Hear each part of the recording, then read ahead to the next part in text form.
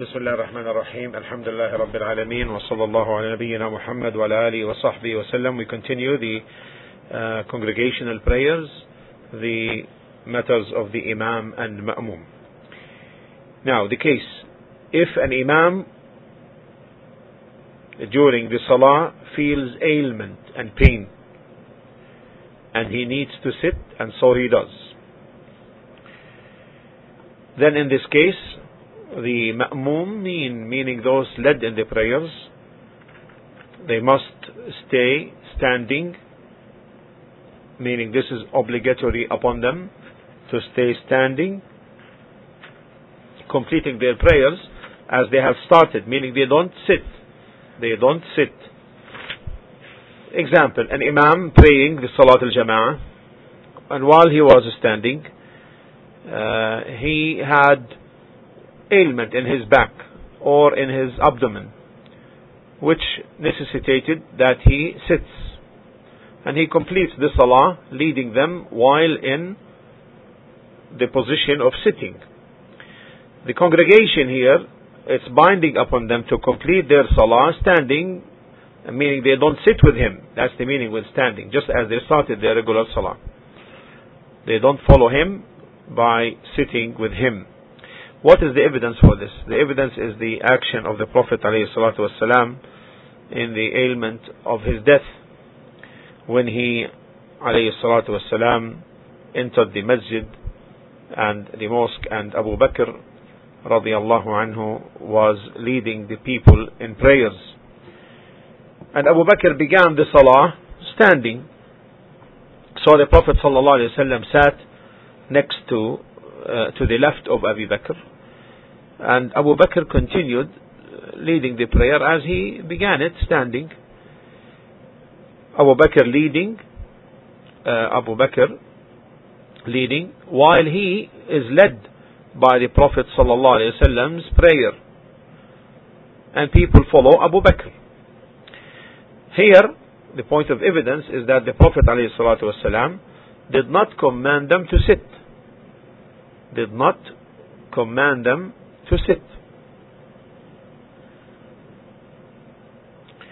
And this is the dalil, the evidence,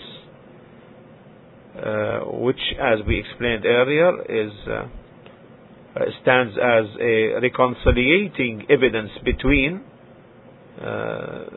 with the hadith إذا صلى قائما أو إذا صلى قاعدا. If he prays sitting, then you pray sitting. So therefore this generalization, if he prays sitting, then you pray sitting, is particularized with this situation, meaning if the Imam begins the prayer standing, then in this case they continue with him standing. But if he, for a reason, pain, ailment, etc., finds himself unable to continue standing and therefore needs to sit, then in this case they don't sit. Next case. What about the prayer behind someone who has incontinence with his urine, meaning continuously dripping, and he cannot hold it, That is because a person may suffer or may be afflicted with a continuation of ritual impurity, either from urine or feces or wind. There is no doubt that this is an illness, and no one knows the favor of Allah subhanahu wa ta'ala concerning safety except the one who is touched by such illnesses. Now the question is how to make the wudu and how to pray under such situations. The answer is that Allah subhanahu wa ta'ala said in His glorious book, the Quran, in Surah Al-Hajj 22, verse 78. وَمَا جَعَلَ عَلَيْكُمْ فِي الدِّينِ مِنْ حَرَجٍ وَمَا جَعَلَ عَلَيْكُمْ فِي الدِّينِ مِنْ حَرَجٍ, and He has not laid upon you in religion any hardship. So all of the deen, all of the religion of Allah, all praise is due to Him, is ease.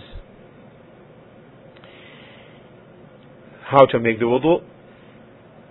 We say that he enters this, if the time enters, commences, then let him wash his private part, put a pad which will stop or prevent the leak of urine and its spread on the body and the clothes. Then he makes the wudu, the regular wudu for salah. Then he prays the fard and also nafil. For example, if he finishes the fard of fajr, then he can pray also the duha nafil.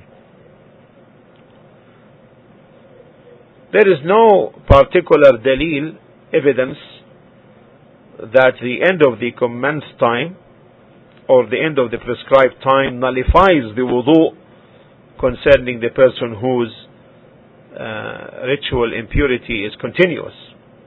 However, when the next time commences for the next salah, the next prescribed time, then in this case we say, make wudu now. This is based upon the hadith, or the saying rather, of the Prophet ﷺ to the woman who had continuous bleeding. تَوَضَّئِ لِكُلِّ صَلَاةٍ. He sallallahu alayhi wasallam told her to make wudu for each salah. And in addition to the fact that in origin the continuity of tahara is established until there is a dalil in evidence to nullify it. And in this case there is no dalil to nullify it. You understand this? You understand how to make now the wudu, and with respect to people like this, how to advise them. Every salah, wudu for every salah, meaning the prescribed salah. The prescribed salah. There is no dalil to nullify the nafil. Now, what about the situation if this person is led in the prayers by a healthy imam? Healthy imam meaning an imam who does not have this situation, does not have this condition, is free from this illness. His salah under this situation is valid. Also, if the person having this condition, leads the salah, leads someone like him having the same illness, then the salah is also valid. Then the salah is also valid. Are these two situations or cases clear? The third situation, him being an imam, leading a healthy person free from this illness. Two opinions. First opinion is that it is invalid. However, the correct opinion is that leading the prayer by a person of this condition, whether he is leading someone like him or leading someone who is healthy, is valid. The evidence for this is the general applicability of the hadith of the Prophet sallallahu alaihi wasallam, يَأُمُّ الْقَوْمِ أَقْرَأُهُمْ لِكِتَابِ اللَّهِ. the one who leads the people in the prayer is the one who knows more of Allah's book, meaning by heart. And this man, his salah is valid because he did what he is obligated to do. And if his salah is valid by himself, then his imamah, him being an imam, is also valid.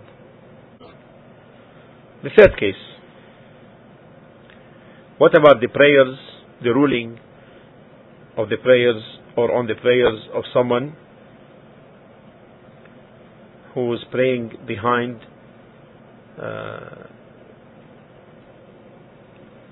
an imam in a ritually impure state? In a ritually impure state. This is another new one. So here,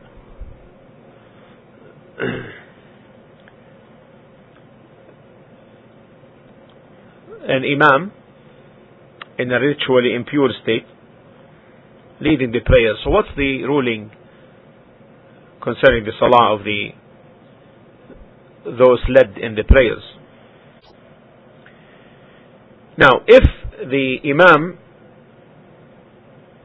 does not know that he is in a ritual state of impurity, impure state, and also the ma'mum mean as well, they didn't know that he is in a ritually impure state until the salah is finished, then their salah is valid. Their salah is valid.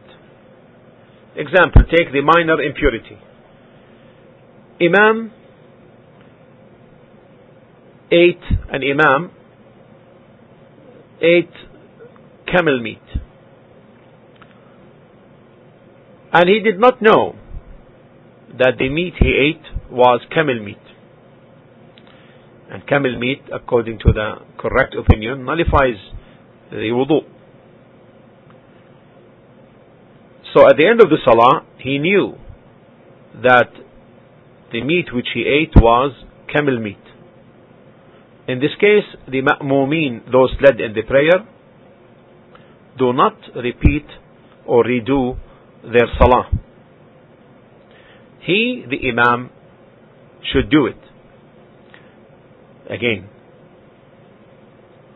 because he prayed in a situation where it is a ritual, minor ritual impurity, necessitating wudu. And the Prophet ﷺ said, لا يقبل الله صلاة أحدكم إذا أحدث حتى يتوضأ. Allah does not accept the salah of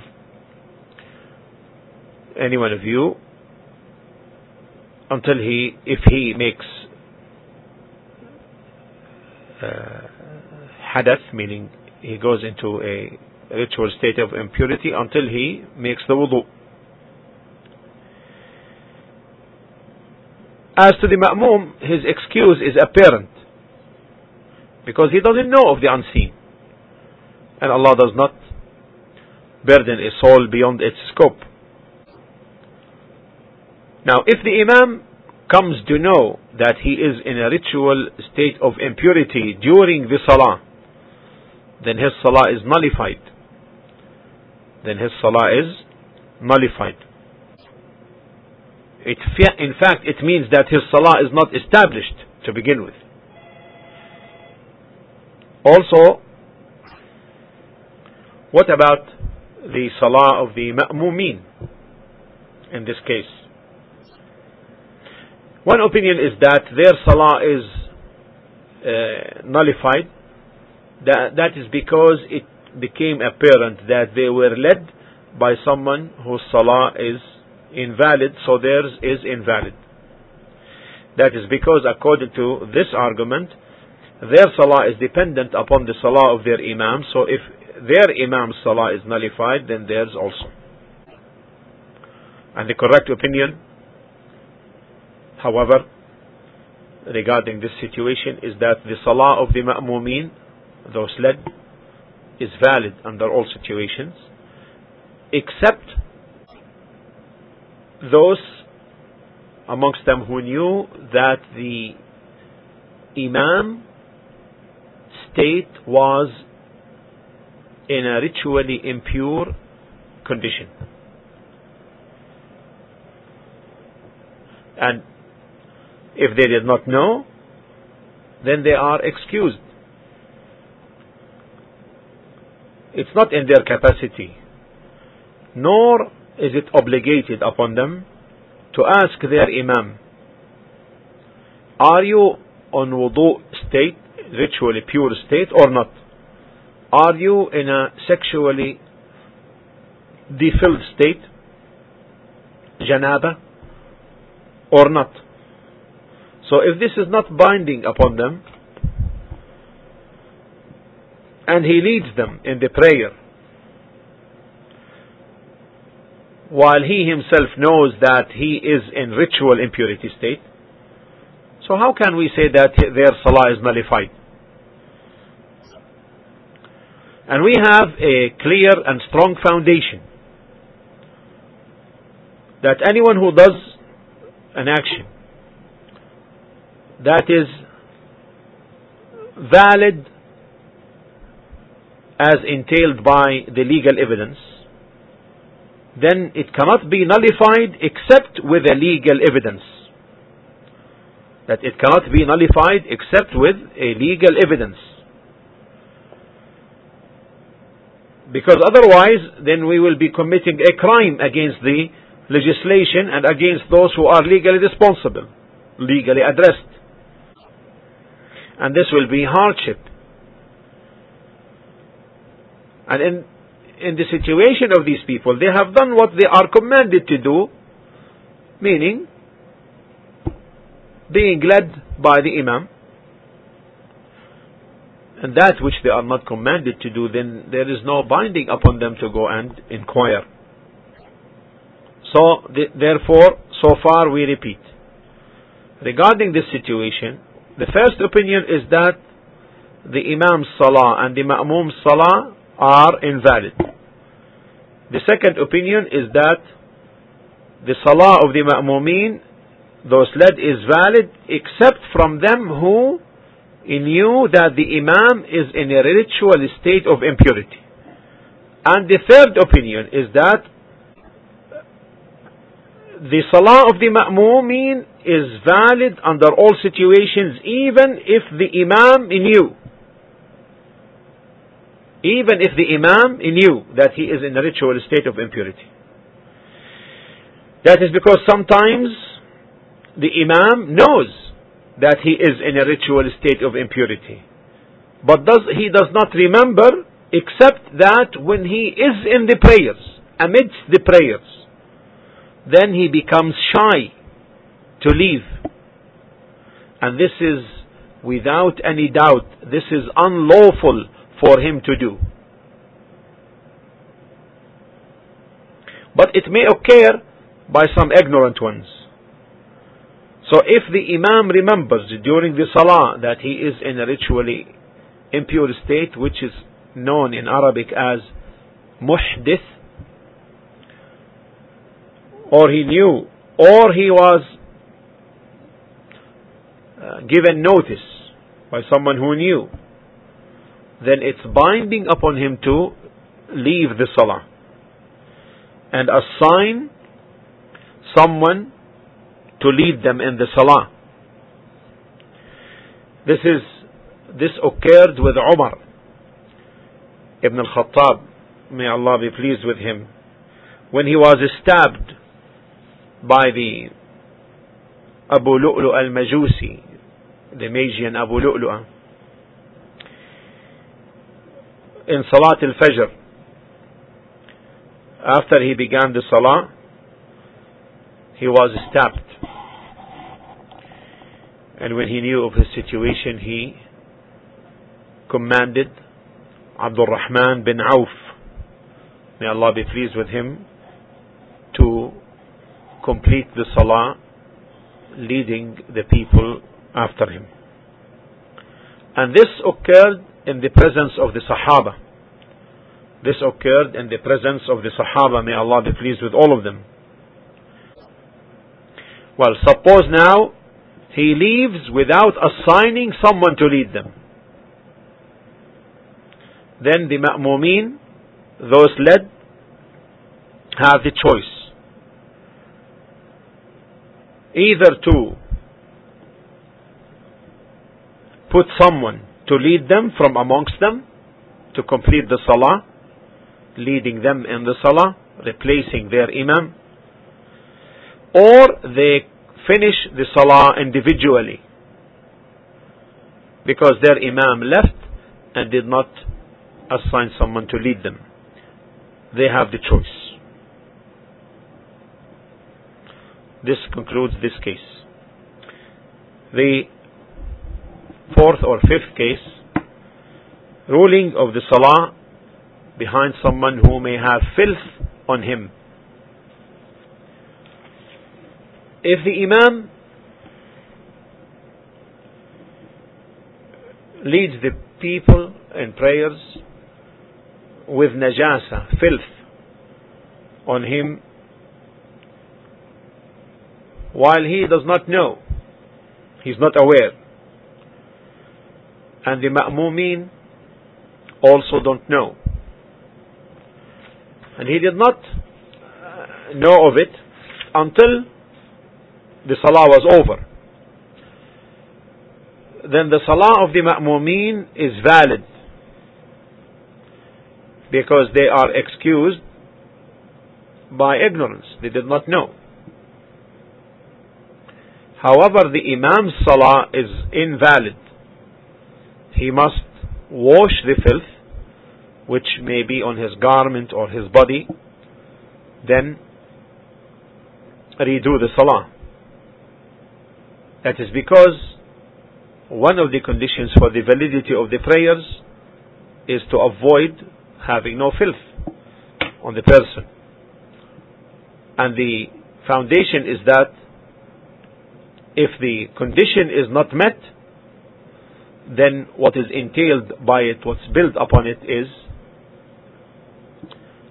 breaks or is invalid. What about if he knows it during the salah that he has filth on his clothes himself? One of the opinions is that he must redo the salah as well as those led, while the correct opinion regarding this matter is that if he is unaware, ignorant about it, did not know, as well as the ma'mumeen, until the salah was over, then their salah, the imam and the ma'mumeen, salah is valid. And the reason is that they are all excused by not knowing, by ignorance. And so the correct opinion concerning someone who prays with filth on him unknowing, not knowing of it, then it is not binding upon him to redo it. Similarly, if he knew of it, but he forgot to wash it, then his salah, according to the preponderating opinion, is valid. Now, someone may ask, what's the difference between this one, this situation of filth, and the situation of ritual impurity? According to the preponderating opinions of both ends of the cases, we mentioned earlier that when the imam and the ma'mum, if the imam and the ma'mum did not know concerning the ritual impurity of the imam, then the imam should do the salah. However, here, in this situation of filth, we say he does not redo the salah if he did not know concerning the najasa, the filth. And the difference between the two is that purification from the ritual impurity falls under what is known in Sharia فعل المأمور, executing the command, executing what is commanded, and avoiding filth falls under what is known in Sharia ترك المحظور, ترك المحظور, which means abandonment of prohibition, of what's prohibited. So if the person does it due to ignorance, then there is no ruling applied on him. The evidence for this correct opinion is that the Prophet ﷺ one day was leading the companions in the prayer, and he had his shoes on, and then he took them off suddenly. The companions took also their shoes off. So when he finished, he asked them, alayhi salatu wassalam, what prompted them to do that. They said, we saw you taking off your shoes, so we did the same. Then he told them, alayhi salatu wassalam, inna Jibreel atani, Jibreel came to me, Gabriel, فأخبرني, and he told me that there is filth on them, so I took them off. This incident and this narration is explicit that the Messenger sallallahu alaihi wasallam had his shoes on with filth on them, but he did not know of that. And if the salah was to be nullified due to not knowing, then the Prophet ﷺ would have redone the salah. Is that clear? طيب. If the Imam knows while in the salah, he knows that there is filth on his body, on his shoes, on his clothes, then if he is able to remove it, then he should do so. Otherwise, he should leave, and the ma'mumeen would finish their salah. For example, if the Imam has filth on his shoes or on his head covering or on his garment or his shirt, and he has trousers underneath,